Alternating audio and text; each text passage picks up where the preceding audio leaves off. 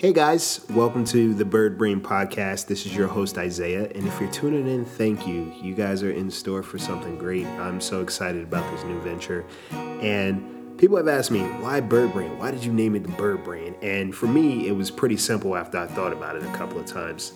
Birds, they're very understated, and they're a lot smarter than what we give them credit for. When a bird is not in a comfortable environment, it takes flight and it goes elsewhere to where it can adapt, where it can thrive, where it can just feel a little bit better about life. We don't do that. So, and also on top of that, I've had some very interesting run-ins with hummingbirds. For some reason, they'd always pop up when I was either thinking or feeling something very relevant to a certain situation that was going on in life, or just current event circumstances, whatever the case may be. I would always see a hummingbird pass by, whether it was in my peripheral or just directly in my face.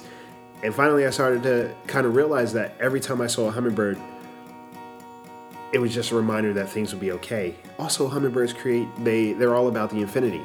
So it's all about putting the energy out into the world that you yourself want back, and also putting into the world what you want people to recognize you as.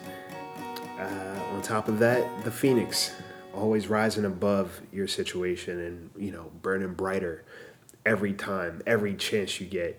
So for me, life for me has always been about taking flight and rising above any circumstances. So here we are, the Bird Brain. I'm truly excited, and I plan to have guests on here. We'll have some really deep, profound conversations, just, sharing perspectives, advice, whatever the case may be, but just kind of giving a different perspective on very common situations that we've all experienced and all have thought about, and maybe never had someone to talk to about it, or just really feared saying it out loud, what that would, bring back. So I'm excited about this. I hope you guys are excited about this. And if you are into the darker side of things, there will be a sub-chapter of this podcast called The Night Owl. And every Friday night, I plan to put up some short, scary stories, some facts, some fiction, and just have a good time.